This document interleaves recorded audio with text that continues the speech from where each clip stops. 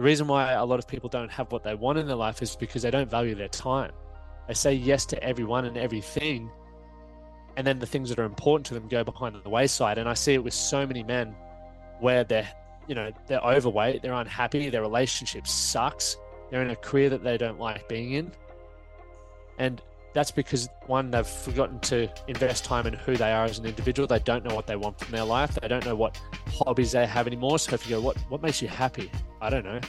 All I do is work, go home, eat dinner, look after the kids, kiss my wife good night if they do that, and then go to bed and do it again.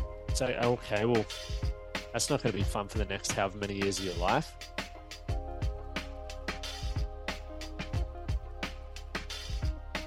G'day. Welcome back to another episode of A Lot to Talk About. It is your boy, the captain of the ship, the man in charge, Bradley J. Driver. Of course, you all can call me Brad. And before I introduce today's guest, I want to give a little bit of gratitude to those of you who are already subscribed to the show and following the show. It is because of you all that in 2022, we're on the top 5% of podcasts on Spotify Wrapped. And if you're hearing this right now, feeling that impending guilt that you do not follow the show, bloody oath, you should get behind it. Follow the show. I want to be top 1% at the end of 2023. That was one of the goals I set for this podcast platform this year in 2023. So you can go ahead and follow or subscribe on your platform of choice. Share this amongst friends and family because today's episode will have impact. I know that my conversations thus far over the course of social media and a previously recorded podcast that unfortunately Zoom decided to delete from the Save software is just going to be incredibly valuable. The man that we're sitting here talking to today, Lachie Stuart, is a coach of men and women, a business leader. He's had profound impact on so many people's lives, but his own desire to change, to evolve, to grow as a human being has had a profound impact on his life. And he has such an interesting story that I think so many people will relate to within parts, and we've packaged it all together to create a Man That Can. And that's a little segue into, the Man That Can podcast being his show, which I had the honor of guesting on recently. So it's my privilege to introduce to you from your homie car or wherever you are, the incredible human being that is Lachie Stuart. How are you, brother? Bradley, thanks for having me on, mate. It's good to get to do a round two, as we're saying off air. It's you learn a little bit more about each other and your stories every time you have a different podcast. So being able to do it again and I guess have a greater understanding of what we want to talk about and questions we want to ask to add value to not only each other and the audience that's listening. So I'm pumped. I'm excited for it, brother. I guess we'll go to the beginnings, the early days of your journey. And I guess briefly, if you could explain and describe to us the kind of human you were as a young fella and the sort of feelings, emotions, and life experiences that sort of dictated who you were heading into your more developing years of adolescence and early adulthood. For sure. Just before I dive in, I wanted to share I'm having such a unique experience here. So we're in Tamworth at the moment, and we're in a little motel room. So I've got my first ever audience while I'm doing a podcast, and my wife's sitting over there doing her makeup and whatnot. But it feels so weird having someone here watching while I'm doing a podcast with you, and she can't even see you or she doesn't know what we're talking about. It just hears me on the headphones. So that's a new experience. Hey, we're big time now, audience. Yeah, we've got an audience. I love it. I might charge her a ticket. So yeah, a little bit of the background story. I guess for me, I grew up lovely family, had a lot of opportunities. My parents were, I'd say, middle class, and did whatever they could to provide, the opportunities for me to pursue whatever it was that I wanted. And fortunately for me, I found out at a early age, I had a bit of talent in the sporting field, not so much the academic fields. And at the age of 10 was when I got my first coach for athletics. And what that led on to was state titles and placing in the top two at nationals and various things like that. And very quickly that became my identity. The people around me, I think I guess became popular because I was a good athlete, and all I ever really knew was how to perform at an elite level from a sports side of things. I didn't get that attention, or I didn't, I guess, give that energy into other areas of my life. So going through school, all I ever wanted to do was to be a professional athlete. And fortunately, when I was in grade 8, I got a scholarship to a rugby school. So I got a rugby scholarship and a running scholarship. And now when you go to a rugby school, for anyone who's ever gone to a rugby school, an all boys rugby school, if you don't play rugby, or back then, this is, 15 years ago, I'm showing my age. If you don't play rugby, you don't necessarily always fit in. And I found out really quickly that, once again, having been popular in primary school, I didn't want to not fit in. It wasn't a fun place to be on the receiving end of being picked on and being bullied. So I made a decision pretty quickly when I was 13, so grade 8, to become a really good rugby player. So I shifted my focus from running and did whatever I could to get bigger, because I think even when I finished grade 12, so I was 17, I was 73 kilos dripping wet. So I wasn't the biggest bloke. And a lot of the guys that you're playing are at least 80 kilos plus, at least. So I was a bit of a whippet. But what that then taught me was that you could really create who you wanted to be. And while I wasn't aware of it at that time, the person who I was becoming wasn't someone that I wanted to be, and it wasn't someone that acted in a way that I was proud of. So throughout my time at high school, I achieved what I wanted to achieve, playing multiple years of first 15 rugby, moving overseas to play rugby once I finished. But what that journey taught me along the way was that regardless of how you are on the exterior and what you achieve, if you've got internal demons or challenges, which I feel a lot of us have, they're going to follow you everywhere. And as I was creating this identity of someone, I didn't know why I wanted to be it, or I guess I did to a degree. I didn't want to be picked on. It didn't align with who I was. And I had that feeling in my guts that I was always here to do something bigger. And a lot of the time when I was behaving in a way that I didn't enjoy or I didn't agree with, I knew deep down that I was better than that. But because of the environment and because of how I chose to show up, I wasn't acting, I guess, in a way that I was proud of. So that led to a whole heap of misbehaving and carrying on from, obviously I feel like it's a common thing, especially, you're from Temora, I'm from Toowoomba.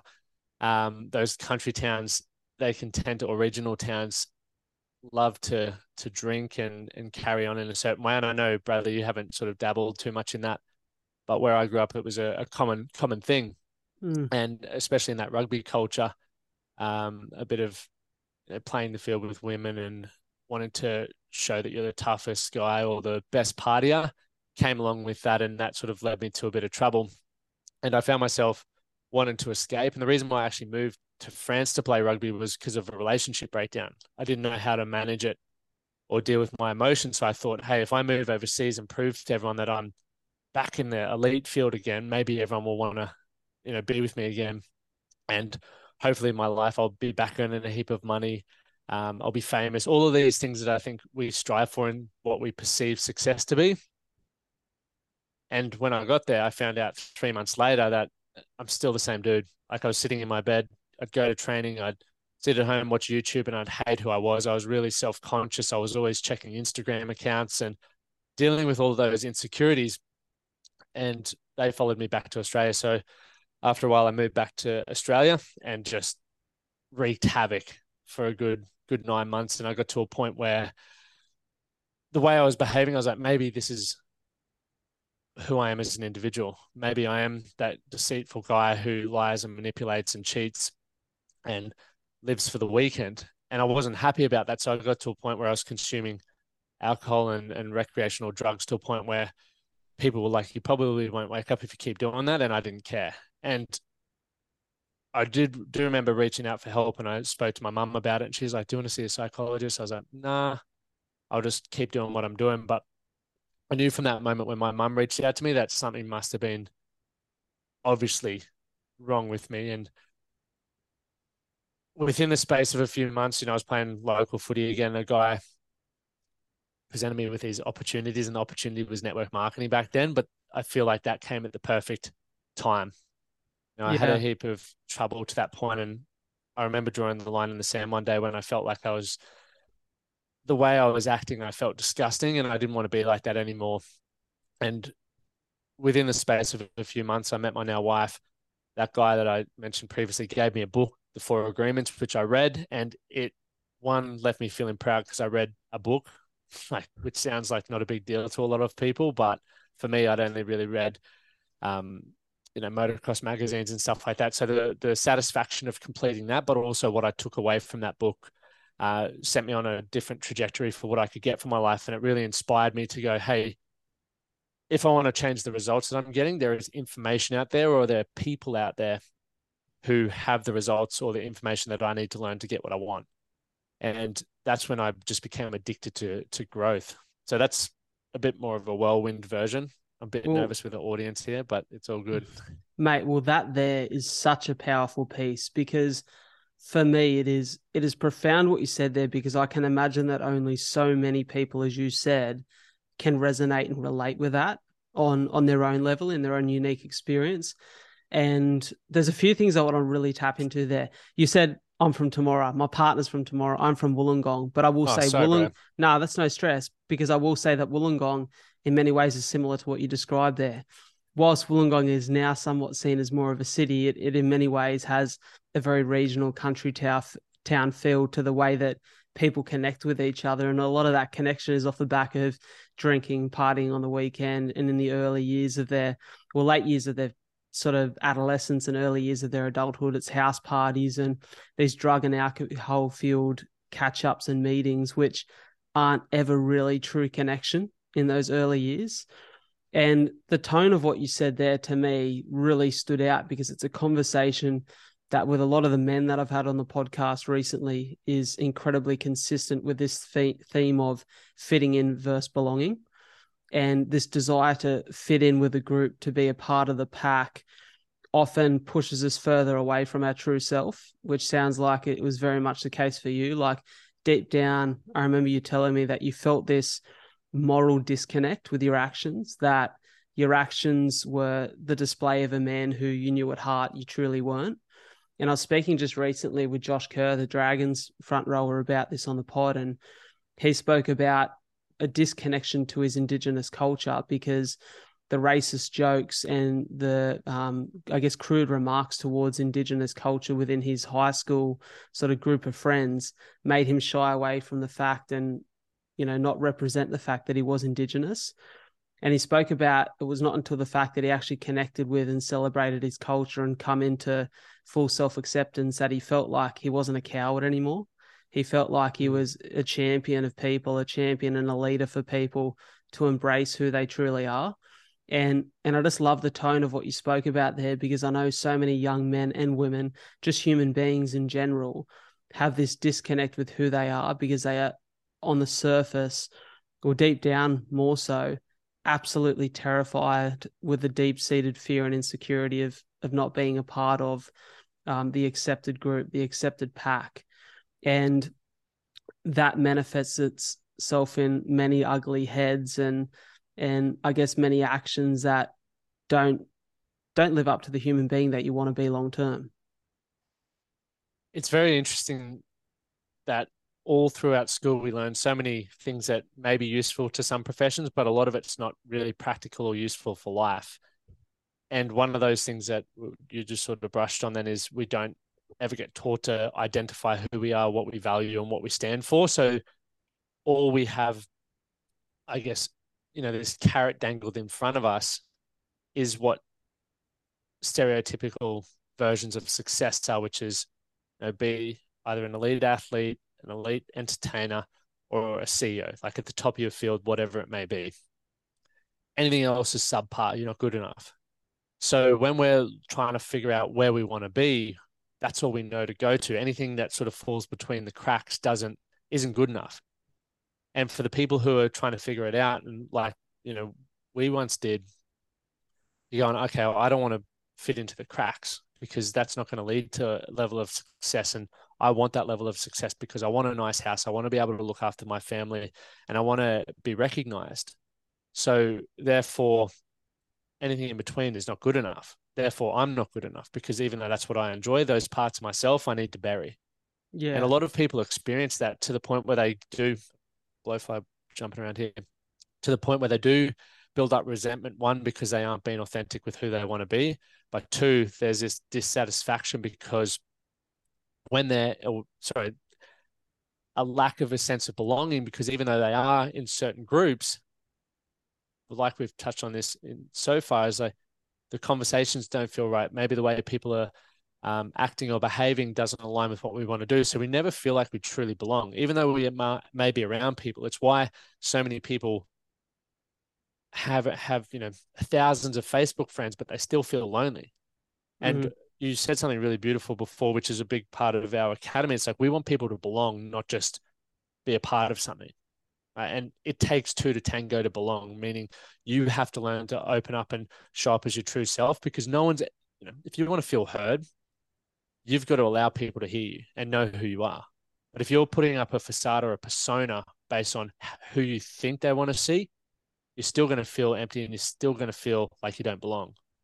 And the For sure. work that needs to be done, which I wish was taught at a younger age, is things around finding out what you value. Because a lot of us do know. We just don't have the platform or the support to be able to, I guess, continue to build on that, right? If you think about a compound effect, Bradley, if you think about if you'd been given to access to doing what you do now when you were 10 years old, that's wild what you would now know. The people that you would have been connected with, the way that you would be able to ask questions, but for a long time, you probably were set on a different, I know you did real estate, right? So there's so many things that sort of steal our focus, which is fine because it helps us explore and understand more about what we do like, what we don't like, who we want to surround ourselves with, who we don't, which once again, in turn, helps us create our identity. But a lot of people don't try the things that they feel they want to try through fear of judgment or through fear of it's not going to create the life that they want for themselves. And I think in this time that we live in with, as we were speaking about offline before, you can literally run a business from your phone now. There's no reason why whatever it is or whoever you feel you are can't become successful in your own right based on the resources that we have now. It's so profound what you're saying. And it's really funny that we're having this conversation around what we're taught in those foundational years of our life, because I've just, before jumping on air with you, been listening to Seth Godin and Rich Roll.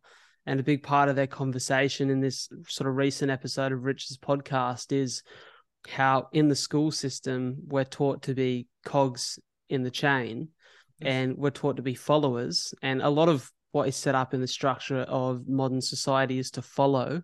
Like if you're on Instagram, you're a follower or you're following. And this setup of like you're always in pursuit of something or someone else, you're always controlled by something else and you're just taking part. And they spoke about what if we restructured the schooling system to teach kids to lead, to teach kids to have empathy, to teach people to actually belong, understand self-acceptance and true connection. And what would that then look like for our future? Why do you feel they don't do that? Because they need cogs in the chain. They need people who say yes sir, no sir, 3 bags full, and rock up to work and do their jobs 9 to 5, which we need those people in society. But unfortunately, those people who still serve an incredibly important part of society don't often have the tools to deal with the adversity they then face, as you've explained, in those areas of our life where our values do come into question. I like how you sort of touched on the followers and the fans and all of that sort of stuff. And it's really because my biggest belief is like, even though my skill set may be better in some areas, your skill set would be better in other areas as well. So if we approach things like that, we're all equal, in my opinion. And I don't like referring to people who follow me on Instagram or listen to the podcast or whatever as fans or followers, because it just makes me feel like I'm better than. And once again, it's all language and who really cares too much about that. But for me personally, it's like, well, I know that every single person that listens to me, it's why I still message, all the followers that listens or people who comment or people down the street, and I'd still address them as mate or legend or whatever, because, or even if I'm talking on Instagram, I don't say to all my followers. I just think that's fucking ridiculous, because there's plenty of people who listen to my content and I hope they get inspiration from it. But if they were to have their own podcast, or if they were to, post as much as me, I'm sure I would get equally as inspired or learn from them. They just don't use their platforms in the same way that I do. And I think one of the things that holds a lot of us back is leadership. You don't always have to lead from the front. Leadership is also empowering other people to bring out more of themselves. And that's, I guess, my biggest thing is, even though I use social media, for example, as a way to get my message across. And it's a great way to build brand and establish, I guess, your knowledge base and whatnot. I still get more satisfaction out of empowering men that I work with to lead more, because when I see them taking control of their life, it inspires me to go, well, I've had a small part in that, but now I'm getting to learn from them, and I'm getting to learn from their network around things that I had no idea about. And I think when you go back to why don't they teach leadership? Why don't they teach empathy?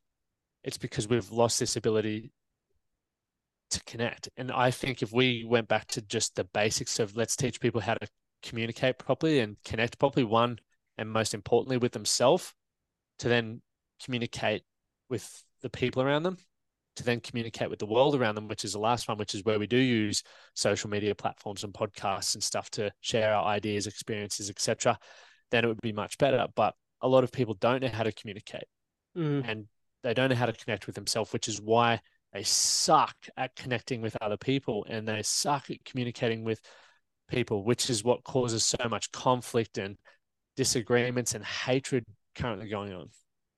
Mate, it's everything you said there is incredibly profound and beautiful, and I love what you said about not referring to people as fans, because to me that feels cringy.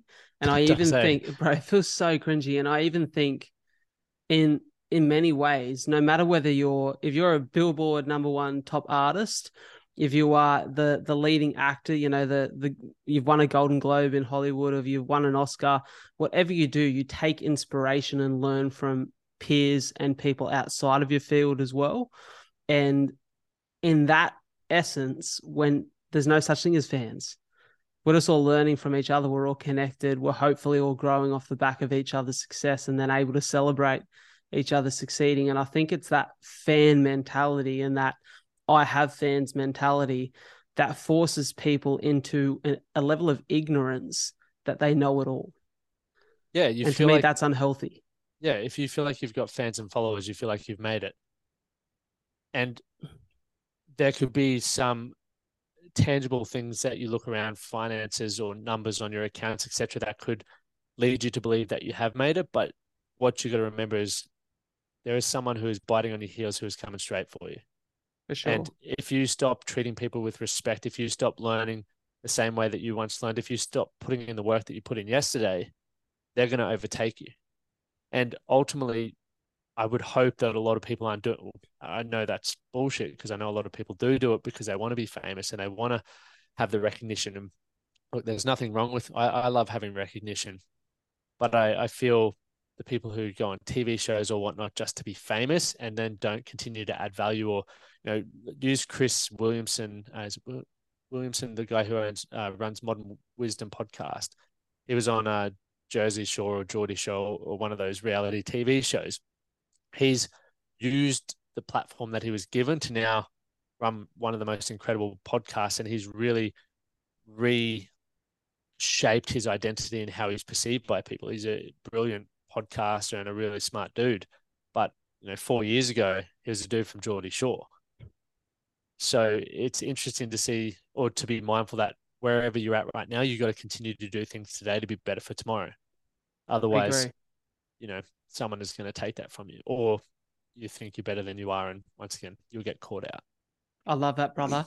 I want to move from that and move into one of the things you sort of shared last within that little piece of your story up until that point of change. And you spoke about the book, The Four Agreements, which I actually have sitting at home, but probably like you were in the early stages of your reading journey, I am not the most willing to pick up a book and read. I much prefer listening, and it's something I'm trying to get better at. But The Four Agreements is a book I've heard people say profound things about. What was it within that book that sparked not only the curiosity and the desire to change, but actually gave you practical tools or maybe suggestions on what that change could look like?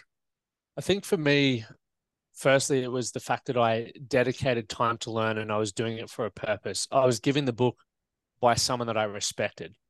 So, not saying I didn't respect my teachers at school, but they were there to teach you. And a lot of the time I was not focused on learning. I was there because you had to be there. And I never really had a great relation. I had one teacher I had a really good relationship with, and that was a class naturally I did did best at. But because it was someone that I respected, I was like, okay, I need to read this. This person's given me this for a reason.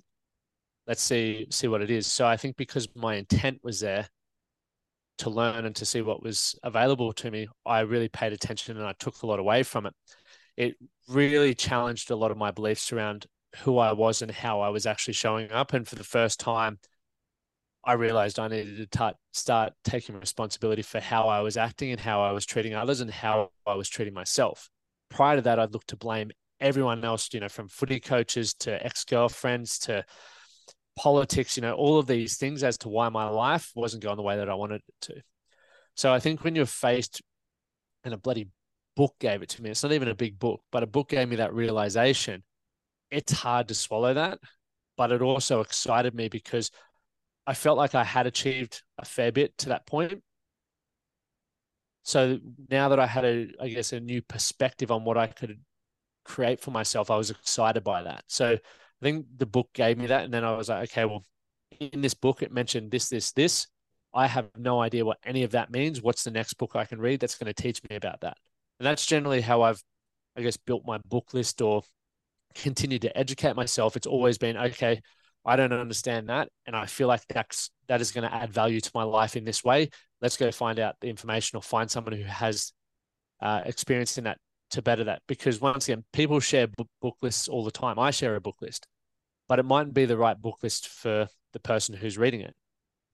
I'm a big believer you always need to ask what's the next thing or the next step for me in order to get to where I want to get to. And that could be different for everyone. Take goal setting for an example. Being, the start of the year, a lot of people are setting goals for themselves or setting New Year's resolutions. A lot of people don't know how to set a goal. A lot of people don't have a diary. A lot of people don't know how to manage their time.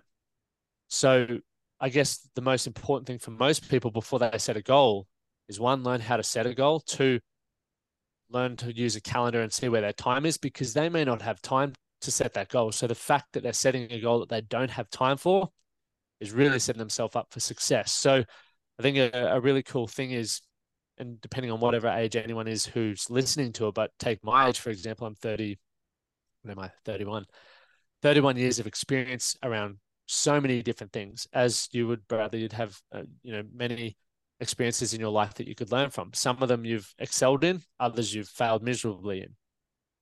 If you want to improve things, you're going to have to continue to fail.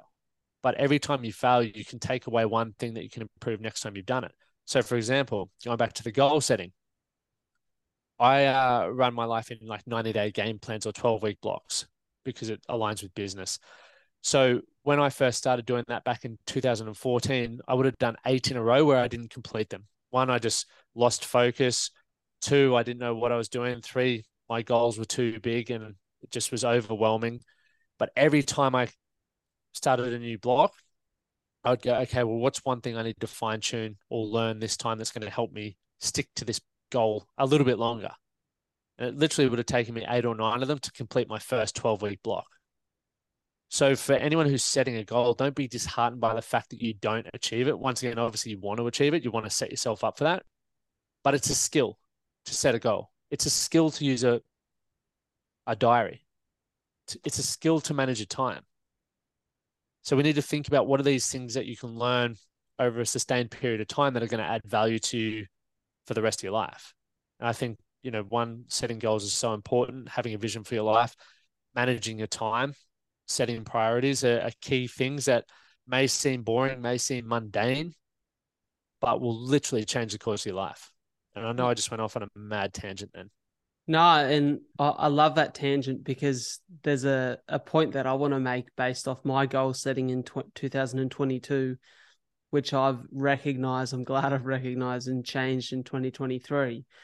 Before we dive into the evolution of your story, and you spoke there about setting goals that are sometimes too big, but also you do not have the time to actually put effort into and to give the attention they deserve. And one of my goals last year was to build a speaking business, a speaking platform, and to do a certain amount of gigs.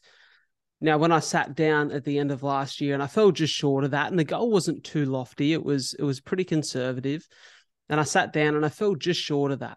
And, the goal was to speak on 5 stages. I wasn't signed as a speaker yet. And I think I spoke on 6 platforms, but a few of them were online. So I fell one short. And when I sat there and I looked at that goal and then I reassessed my actions for the year, I thought, well, how often did I sit down throughout the course of that year and actually intentionally reach out to people who I thought would book me as a speaker? Until the end of the year, I didn't actually sit down and then pursue the idea of being a signed speaker. So how did I think naively that I was going to achieve that goal, be successful at that goal, if I wasn't consistently throughout the year putting in effort to making progress on that? And this year, when I sat down to look at my goals and set some goals for the year, which I'm still going through that process right now, as I look at the way that the year is going to be set up, I've become far more mindful of the time that I have and where my time needs to be dedicated to. And I think that is a huge, I think, like you said, people understanding goals. I think a lot of people don't understand that goals should be measurable and specific. That's an issue where people go wrong. They don't have measurable goals. So the idea to be a great speaker, well, how do you measure that? Where I can set the goal to speak on 20 stages this year as a paid speaker and then reverse engineer that goal and go, well, what do I have to do every week to get closer to fulfilling that goal? And I guess that's a skill in itself to be able to do that, to be able to sit down and reverse engineer it, where I think that's where a lot of people need help. When you set your goals in those blocks, how many goals do you often set? Is there a set structure? Are there goals that are business driven, life driven, relationship driven, or, what does that look like for you? Yeah. Great point you touched on there, and I was going to jump in and share that anyway. So with the goal setting, once again, if you haven't developed the skill of setting goals, just one. Literally, don't overwhelm yourself. Don't overcomplicate it, because I know some people come to me once I've given the framework that I use, and I talk about it all the time, and I've got like 7 goals. I'm like, okay, so have you used a calendar before or a diary? It's like, no. I'm like, okay, well, do you feel comfortable having so many moving parts that you need to be across throughout a week to make that a possibility? They're like, no, okay. I'm like, well, let's just start with one, because life's still happening for you. You've got a family, you've got a career, you've got all these other things going on. So let's just focus on one to give yourself a greater chance of success. For myself, once again, I've been really focused on it since 2014. So at the moment, there's a health goal. There's always a relationship goal. There's a business goal. Okay. And then there's just a lifestyle goal.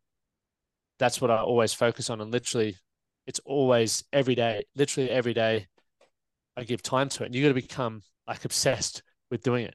And the challenge is, and I guess I was talking about this on one of my calls last night, one of the challenges I'm faced with at the moment is still a limiting belief around what level of success I can achieve with so many moving parts. Like, I know that at this time I have to be doing, or, for example, I'm doing this podcast and I've got to do 15 calls after this. Then I've got various other things, but I will work to a schedule. And it doesn't allow much flexibility, which isn't, some people may not like, but Monday to Friday, my life is about achieving what I want to achieve. And depending on, I guess, the significance of your goal, you've got to be pretty ruthless with your time. And you were talking about before, how do you prioritize what's important to you? Well, I've got chunk times, like when I'm seeing clients, when I'm doing outreach, when I'm doing content, when I'm doing my training, when my relationship time is, and that's non-negotiable. Like, even time for myself, so training time and time where I just want to be reading, or if I want to do whatever I want to do for me, is an appointment in my calendar. And I don't care if people want to catch up with me for a coffee, or if they want to do a meeting with me and then they see me out by myself or training or doing whatever, and they go, I thought you were busy. It's like, I am fucking busy, but I'm doing something for myself. The reason why a lot of people don't have what they want in their life is because they don't value their time. They say yes to everyone and everything, and then the things that are important to them go behind the wayside. And I see it with so many men where they're overweight, they're unhappy, their relationship sucks, they're in a career that they don't like being in. And that's because, one, they've forgotten to invest time in who they are as an individual. They don't know what they want from their life. They don't know what hobbies they have anymore. So if you go, what makes you happy? I don't know. All I do is work, go home, eat dinner, look after the kids, kiss my wife wife good night if they do that, and then go to bed and do it again. So, okay, well, that's not going to be fun for the next however many years of your life. So if you can, one, and I know I've gone on another little tangent, but go back to the point of learning the skill of goals, then breaking it down into whatever areas you think are important to give you the outcomes that you want in your life. And obviously the non-negotiables for me are my relationship, are my health, are my business, okay, and the lifestyle. But I know that I can't do any of that without good health. So for anyone who sacrifices their health for extra work or for various other responsibilities, I would challenge you to consider the priority of having good health, and that's mental and physical. Second one is your relationships. The second biggest reason why men take their life by suicide is because of relationship breakdown. So work on your fucking relationship, and one, relationship with self, meaning you need to learn how to communicate and connect with who you are, because then you can communicate and connect with your partner better or your children. Okay. Because once again, you don't want to find yourself in a relationship breakdown like many blokes do, going, I should have given it more time and attention. I shouldn't have gone to the pub with my mates. I should have learned to be more vulnerable. I should have learned to do extra things around the house, pick up the slack a little bit. All things that from hindsight gives you, but you can also learn through being intentional with a lot of things. And then obviously business, for me and for a lot of people are living week to week financially. And I was living like that. And I wrote a post about it 2 days ago or something. So since 2014, when I first met my wife, because she travels a lot, I was always like, okay, I need to put myself in a position where I have freedom. And freedom to me is the flexibility to work from wherever I want and have the finances to do, to travel and do the things that we want to do as a family. And back then I had no experience in business. I didn't have a platform. I couldn't communicate to save myself. There was a lot of things not working in my favor. But over the next 9 years leading to now, I've worked hard to develop a company, to put myself in that position to be able to do that, which then goes to point 4. It allows me to live a better lifestyle, one that I can focus more on. If we were to have a family, I could stay at home and be a stay-at-home dad while still having an impact-driven company and still travel and experience life the way that I want to live it. But that didn't happen by just waking up one day and going, that's what I want. That was a choice I made back in 2014. Right. So people need to start having a vision that your goals then align with, because there's no point setting a goal, in my opinion, that's not going to move you closer to where you want to be. It just doesn't make sense, because going back to what we said moments ago, time is very, very important. And if you're setting all these goals because it sounds cool or someone else is doing something, but it's not taking you to where you want to be in the next 5-10 years, I ask you to challenge yourself on why you would even bother doing it, unless it's going to teach you a skill, which once again is going to move you to where you want to be. Brother, this is so profound. And this couple minutes within that part of the podcast there is such a point of focus for me right now. And I loved listening to that. I was absorbing all of that. And I love that so many people listening to this podcast could just go back 5 minutes and re-listen to that piece and continue listening to it over the coming weeks as you're starting to set your intentions, goals, vision for not only this year, but the years on, as you said. And, just as you closed off there, you spoke about that long-term vision and how the shorter-term goals need to stack towards that. There's that Tony Robbins quote, I believe it is, that I love, and it's, most people overestimate what they can achieve in a year and underestimate what they can achieve in 10. And I think sometimes our short-term need and desire to be where I want to be tomorrow fails to put you in the right path for where you can actually be in 10 years time, in 5 years time. And I love that. And it feels so profound. And for me, the biggest challenge in 2023, and it's been the biggest challenge for years now, is as someone who's tried to create the freedom in their life and build a content business off of the back of the podcast and some speaking and, doing the things that I'm doing. My biggest challenge is managing my time effectively, because I am a yes man. The text comes through, hey, coffee in 10 minutes. And I'm like, oh, well, I can be flexible. So yeah, they can't, because most people work, the standard 9 to 5, but I'm forgetting that I need to prioritize my time to ensure that this work gets out, that I can be effective, so that when the end of the day comes, I'm not sitting on my laptop at 7 o'clock at night, ignoring my partner.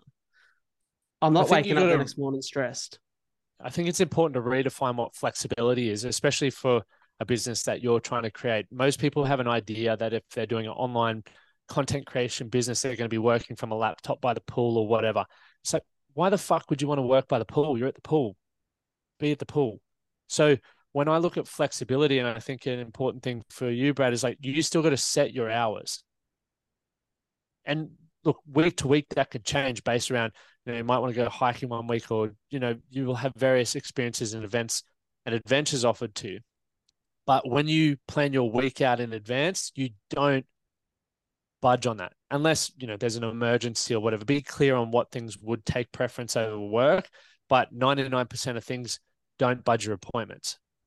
And I think that's why, from my experience in the coaching space, there's a lot of people who are coaches or podcasters or whatever who may look like they're doing well, but they don't earn money because they like to portray a lifestyle, but they don't actually treat it like a business. And you got to treat, if you want to earn $100,000 or $1,000,000, it's a business and it takes a fuckload of work.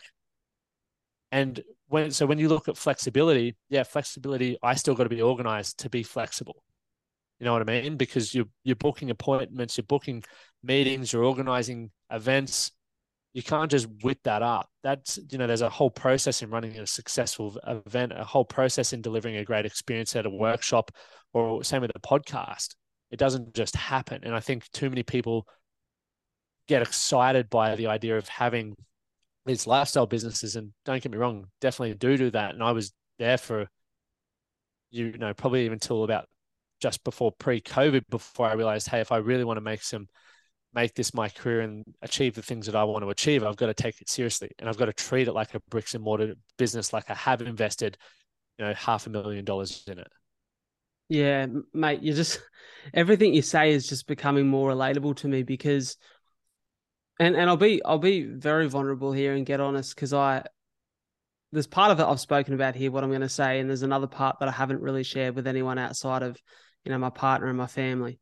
Mm-hmm. So until I met my partner, Soph, a couple months ago, I'd gotten to a point in my life where I really struggled to connect with any of the women that I met. And I felt as though my future and having a relationship that I felt combined with my values and morals and finding someone that I connected with on that level and could go on to have a family with and live part of the dream that I have for my future was just becoming impossible. And because of that, over the course of the last couple of years, my focus being solely on myself and then obviously my inner circle of people allowed me to have a level of flexibility and a lack of urgency towards building a business that gave me financial sustainability. Then I met my partner, fell in love extremely quick because of the depth of our connection. And, I'm just so, so grateful to have her in my life. And the deep-seated fear and insecurity of the things that I would never have with a partner in the future that I thought wasn't for me is now not only a very real possibility, but something I'm planning for and something we're moving towards and actively talking about what the future looks like. We both want to have a family. We both want to be married. We both want those things for our future. And now we're 26 going on to 27 in April. I felt this stress hit my shoulders and mate, there's no stress from her end. It's all self-indulgent stress here. Hit my shoulders of I've allowed myself to coast financially for so long. And because I went so far from the path of financial pursuit that led me astray in real estate, led me astray in my real estate career, I'm now at the other end of the spectrum where I've valued finance so little that I feel like I'm about to be living week to week. And so I've had to re-engineer my focus, and a lot of my goals are around business for 2023 because I feel very disciplined in my relationships and my health and my life. And so I need to value my time more. And the vulnerable part that I want to share with you here, which I've never shared because I almost feel guilty for saying this. I'm so grateful that I have an incredible group of friends. I have the most amazing circle of people, and I have a rule. And this sounds almost like douchey to say, but I have such an abundance of friends because I have different interests and have worked different careers and have people in different groups that then I've grown connections outside of just that singular person. that I almost feel like I have too many friends to manage, which is a real blessing because some people struggle to have people. But I feel like I have so many people that the weight of how do I possibly manage these relationships and these friendships? And, I feel terrible sometimes because I can't catch up with everyone. And I want to be a person who, when he's with his inner circle of, really close friends, family, and my partner, that I'm adding value to them as they add value to me, that I can actually be present with them instead of sitting there stressing, thinking, I really shouldn't be here right now because I have all these other things to catch up on and all these other people to see. And it seriously stresses me to the point where I feel like I'm always juggling too many connections and too many people. And I consistently listen to people like yourself, Lachie, and Stephen Bartlett talks about this a lot, Diary of a CEO, and Jay Shetty a lot too. That as you get older, your circle of friends shrinks, and you start to manage and really give value to a smaller group of relationships than you did when you were in your 20s. And I'm at 26 going on 27 thinking, well, I love all of those people. There's probably 10 friends that I really see as super close friends. I love all of those people and I want to continue to be that man for them as they are for me. But I can't possibly manage 10 friendships in a week. My partner, my dad, my mum, my sister, and their partners, and still feel as though I have time to build my business and look after my health and work on me. Mm-hmm. Have you ever felt that? Definitely. It's, as you said, I think it is part of life and becoming, as we get older, there's more responsibilities that pop up through having to pay more bills, having a family, more responsibility in the workplace, etc., which means you're spending a lot more time there. When we're younger, we don't, we're at school, we only got to worry about homework, and generally our parents pack our lunch and all of that sort of stuff. We get picked up, dropped off. It all happens for us. The older we get, the more we have to do of that ourselves, which consumes time. So therefore, if we're taking time, or if we're adding time there, it means we're taking it from somewhere else. And we need to be mindful of where that time's coming from. As you were talking about the friends things, 100%. I've got heaps of, I would say, acquaintances or friends.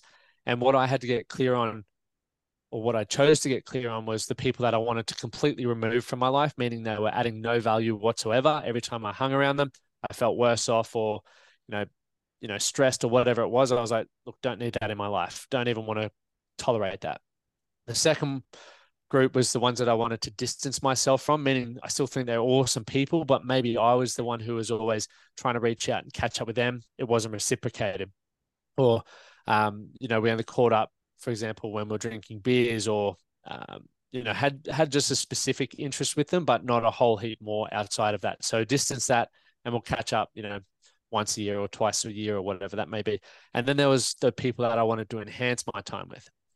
So for me, it was looking for people who genuinely made the effort to catch up with me, reach out or check in during the week. Like, they're the people. I'd never really experienced mateships like that until maybe the last couple of years. And I was like, this is so weird. These dudes are calling me to just check in on how I'm going. And I was like, okay, there's a reason for that. And then we've got all these other interests, like our health, our families, and travel and various things like that. So I was like, now they're the people that I give a lot of time to. And it's not because, once again, we spoke about it at the beginning, I don't feel like I'm better or worse than anyone. I just have different interests, and I want to pursue those interests, meaning I want to have people around me who have similar interests. Because every time I go back and do things that I don't necessarily have interest in, yeah, it's a good reminder of why I guess, distance certain relationships. But the compound effect of doing more of what you love with people that you love adds so much more value to your life in a way that, I guess, you won't get if you stop starting, which is what a lot of people do. They might do a 6-week challenge for fitness. They're hanging around a heap of fit people. They're getting fit, and then they'll go back to drinking booze and, things that maybe don't align with that habit they'd try to build. Does that make sense? For sure. Makes a lot of sense. And look, it's hard to do that, because when you're distancing yourself from people, maybe they will go, hey, Bradley, why aren't you coming for beers with us? Or why aren't you doing this with us? And you'll have moments where you're like, am I taking life too serious? Am I being too strict? Am I being too disciplined? I have those thoughts all the time, because I am really strict and disciplined in certain areas. And I go, am I going to regret this when I'm older? But I also know that I would not be in Tamworth right now. Be having to work in a job that maybe I don't like had I not been strict and disciplined and tightened up my circle of influence. So there's always going to be a trade-off. Always, everything that you do. So if someone tries to bring you down by saying you're sacrificing something, well, of course you are. But is the upside worth it for you and the life that you're trying to create? Yeah, mate, that's incredible what you said there. And as I'm sitting here listening to this, and I feel so present. I'm trying to absorb this because I feel like I can learn so much from you and your path, and so I feel really blessed that we've connected. And as I'm sitting there listening to that, I can imagine that for the audience, there may be a little contrast here because they're thinking, well, you've just shared this story about getting to a point where your life was almost in turmoil, Lachie, and now you're dropping this sort of wisdom on us. And I guess that's where I want to, dive back into the evolution of your story and talk about, the years that have led to you being the man you are now, the man that can, to use that, again. And I feel like just give us an idea of what that evolution looked like, because it's something you should be incredibly proud of. You've got so much wisdom and so much value to add. And like I said, I just feel very grateful to be sitting here listening to it. So I feel a lot of things that people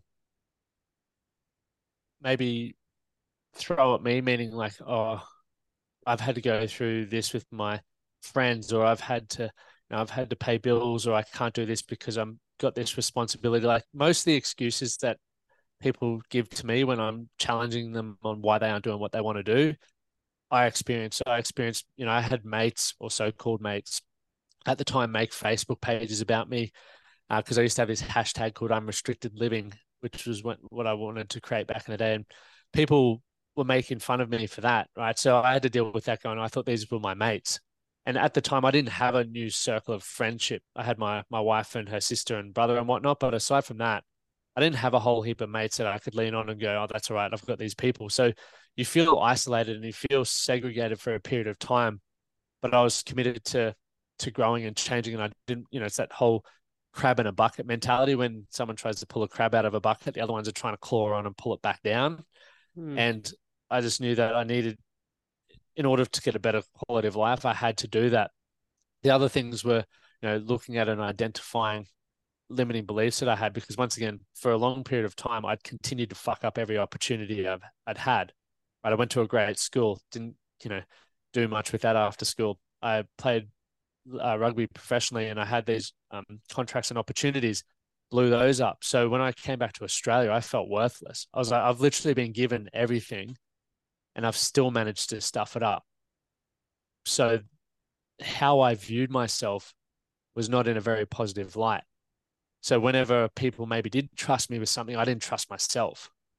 And I think that's what led to a lot of bad behavior, cheating and lying and manipulating, was because I didn't trust who I was as an individual. It was almost like a level of self-sabotage. But once I got on the path of wanting to grow, obviously, I realized, after that book, that I had to own everything. I had to take responsibility for everything, which then led to better outcomes. So, I had so many moments where I was like, okay, you ask my mom or ask Amy. At the beginning, I was a terrible communicator. I still swear a lot, but I swore a lot more. And I would not be able to verbalize or articulate how I was thinking or feeling, and I would mumble. So mum would always be like, what'd you say? Because I'd always like, talking to them like this, like a lot of blokes do. And I listen to a lot of men now that talk and they mumble. And I'm like, that's coming from a place of low self-esteem. Like you don't value who you are and you don't value what you have to say. So getting myself to a point where it's like, okay, well, I need to figure out what the hell's going on here. So I've been seeing psychologists, I've done NLP, hypnosis, all of this stuff to, I guess, just try to understand why my brain works the way it works. And I'm still definitely not perfect. I have mood swings all the time, as my wife would definitely put her hand up. She's giving me a good look now about, and I don't do any of this to try and be perfect. I just do it to try and understand myself a lot more. So everything that I've done has been like, okay, then when I started a business, I didn't have a network. I had never run a business. I didn't have anyone to ask questions, but I knew that I wanted to earn $1 million. So one of the first things that I guess observed was I needed to be on stage, because I needed to build a level of influence where people sought me out because they wanted to work with me or they wanted to be around me. And I looked at where I was and I found someone who I admired. And I was like, this guy's had a similar path to me. I need to learn what he's done. So I reached out to him on Instagram and good mates with him now. But he's like, okay, well, just any opportunity you get to talk to pretty much what you're doing now, Bradley, go on podcasts or, podcasts weren't really a thing back then, but speak at events, run little home workshops, do whatever you need to do to put yourself in a position of influence, but keep flexing the muscle of communication. I sucked at it. I didn't know how to invite people to events. I didn't know how to sell. I didn't know how to market. All of that's been self-taught. Literally, everything's been self-taught just by having a go. I had an idea of where I wanted to get to, and I was like, okay, well, how do I do that? Let's just get on the phone and see what happens.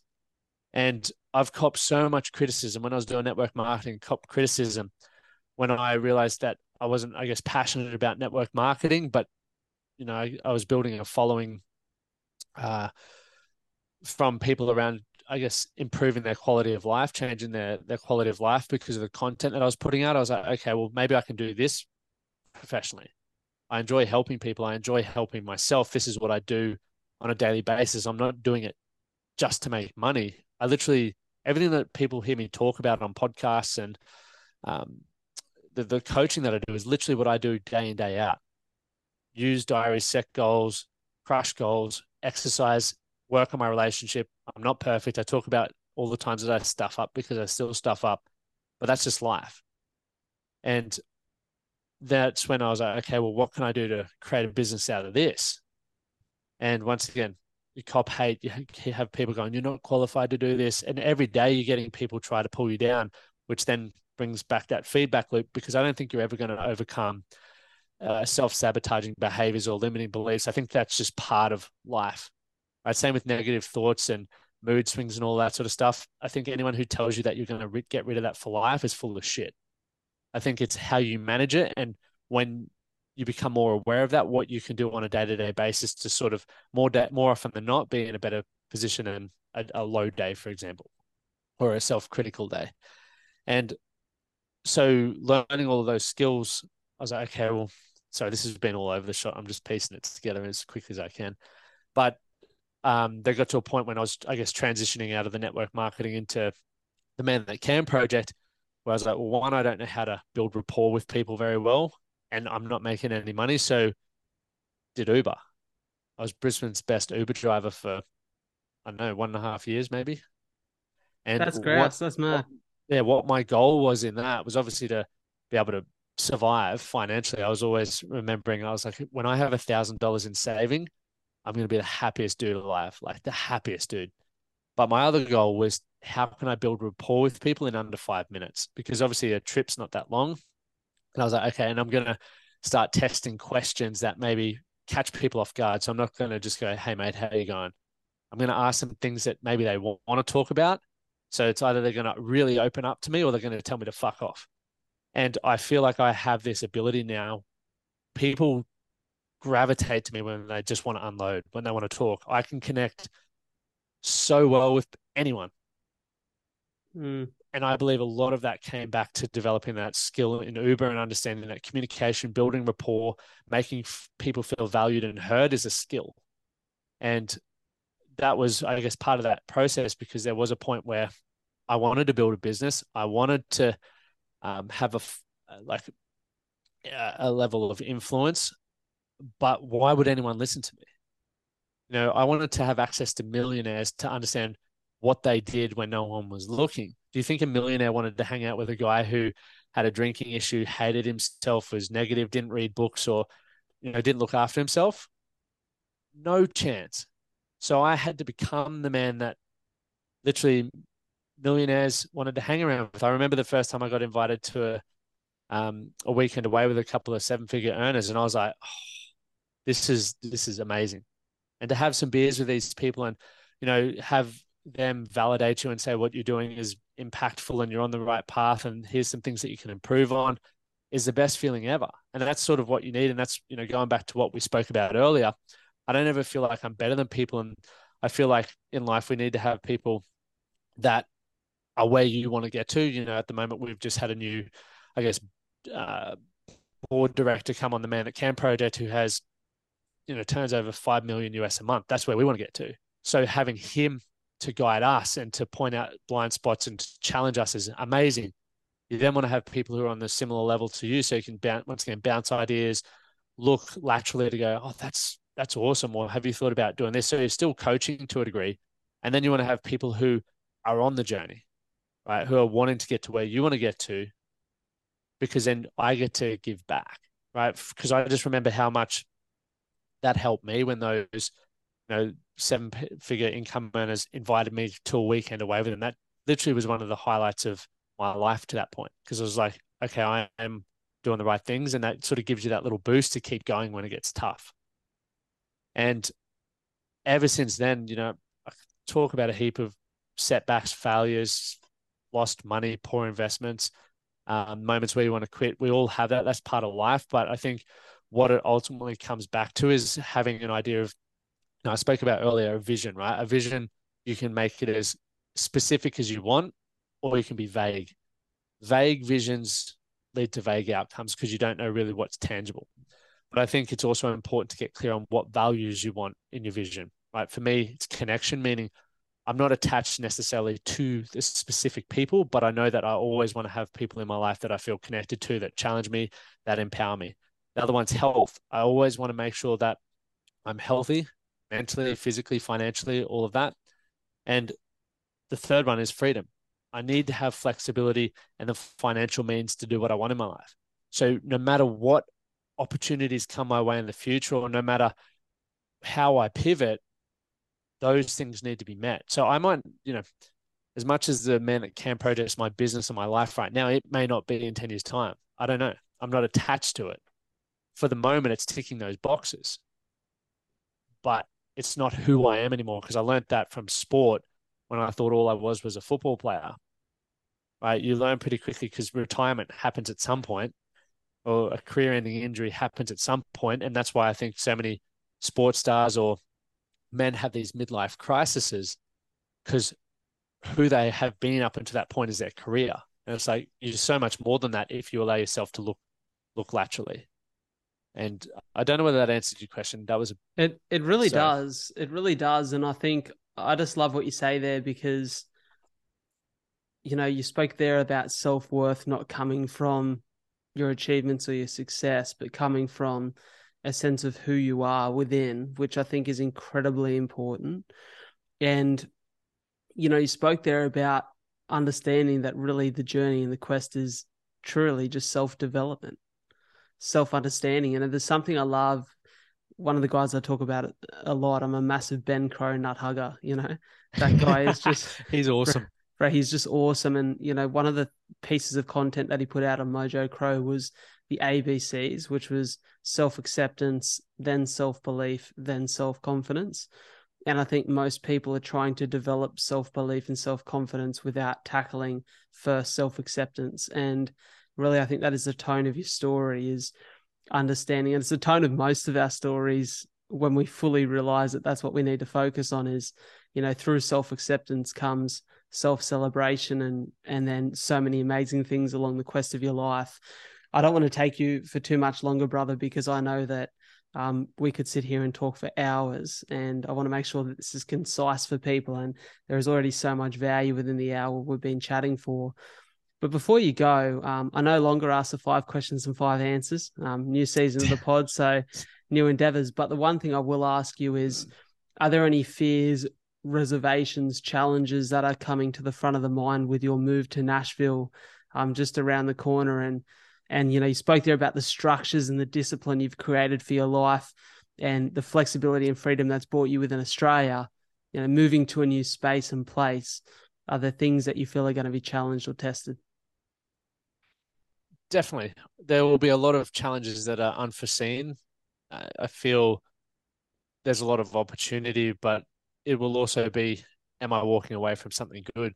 I think in a new environment, there is always going to be, I think, the same things. I feel like I put myself in a position where I feel like I'm capable and competent to achieve anything that comes my way. There's definitely going to be things that the closer it becomes, the more fear that's there. But I've always, I guess, stepped into it. Like my whole I've literally built a whole business and I've built this whole life based out of fear. And my psychologist doesn't like that as such. Every time I go, and I've seen 4 different ones now, 5 different ones, they always get to the same thing where it's like a lot of what I do is I'm running from who I was. And apparently that's not healthy. And I guess it's how you view it. But I also feel if I was doing things for pleasure, I wouldn't be as motivated. I'm literally building a life that I'm so proud of. And I guess I've built a version of who I am because I don't want to be who I was. And I don't want to be back where I was. And if that continues to motivate me and that helps me get what I want from my life and it helps me take the risks and step into the things that I fear, then to me, it's a great thing. So yeah, I think there's probably going to be more unforeseen things that I am not aware of. I'll be able to definitely share them with you in 12 months time or so. But I do feel like I'm in a position where I'll be able to handle whatever comes my way. I love that, brother. And I think, to knuckle down on what you spoke about there, running from the man that you were has motivated you to be the man that you are. That's something that Goggins talks about a lot, right? There's morning where he wakes up and doesn't want to go for the run. He's like, and if I don't go for the run, how long until I'm as he would say, the bitch ass motherfucker who, Yeah, is 300 pounds again, spraying for cockroaches and hates his life. It's understanding that. I think it's like you said, it's how you view it. It's how you process it. It's how that works for you. And Matt, I'm just so inspired by your journey. I'm inspired by what you're doing now. And, whilst I'm not asking the 5 questions, I will leave you with an opportunity to answer what is usually the 5th question of that. And it's, if you could share one message with the world and encourage them to act on it, what would that message be? I think it's going to tie back into just one thing you added on there. Like when I listened to David Goggins, he gave me permission to not feel like you have to say something you think you need to say in order to fit into a specific, I guess, environment. So obviously in the self-help space, people say a lot of the same stuff. And a lot of it is like really soft and nurturing, which is fine for the right person. But for me and how I operate, and I think a lot of people resonate with people like David Goggins, for example, because there's no bullshit. And I felt for a long time I had to say things in a specific way that people wanted to hear rather than the fact it's like, even to my psych, it's like, well, if that's what works for me, that's what works for me. I don't need to fucking try and unpack that anymore. Like, it's not impacting my life anymore. Having you try and tell me anything else is really starting to irritate me. And people might say, well, it's part of the process, and I'm like, no, because my life's thriving. I come to a psychologist now because it's maintenance. I don't come here because I don't feel like I need to work through a lot of stuff. And I think, so I guess that bit of advice is don't wait for permission. There's a lot of people who do it really well that I admire, where they just say what's really important to them. And I think in this world now where everyone feels like you need to have the exact same beliefs and opinion as you is complete bullshit. So I think the people who have the courage to share what they feel and how they run their life are, to me, the most admirable. And that's one thing that, once again, I'm not perfect at it. There's a lot of things that I am building the courage to talk more about and I guess share my beliefs and opinions on how I run my life, because I guess a lot of the stuff that I do, a lot of people go, you can't do that. I'm like, well, I do that. So that's the reality of it for me. And once again, I don't want to have all those debates with people yet. So I guess building the courage to do that and to speak your truth is such an important thing. Brother, I love it so much. I bloody amplify that message, and, I believe so much in what you're doing. I know that you're going to achieve incredible things, as you already have, and you will continue to do. I wish you all the best of luck and the best of wishes for this move to the US, to Nashville, the home of country music. And, the same wishes go towards your partner, Amy, and, her success over there. She's going to do incredible. And I'm just so grateful that we've been able to form this connection, not only share my story on your show, but now have you for the second time share your story on mine. And I truly hope that in the years to come, we can continue to do this, continue to bounce stories and share and learn from each other's experiences as we have done already. So I'll ensure that all of your socials and the ways that people can connect with you and the Man That Can project are in the show notes. So thank you so much, Mr. Lachie Stuart, for being a part of the fabric of A Lot to Talk About. Thanks for having me on, mate. It's been a pleasure.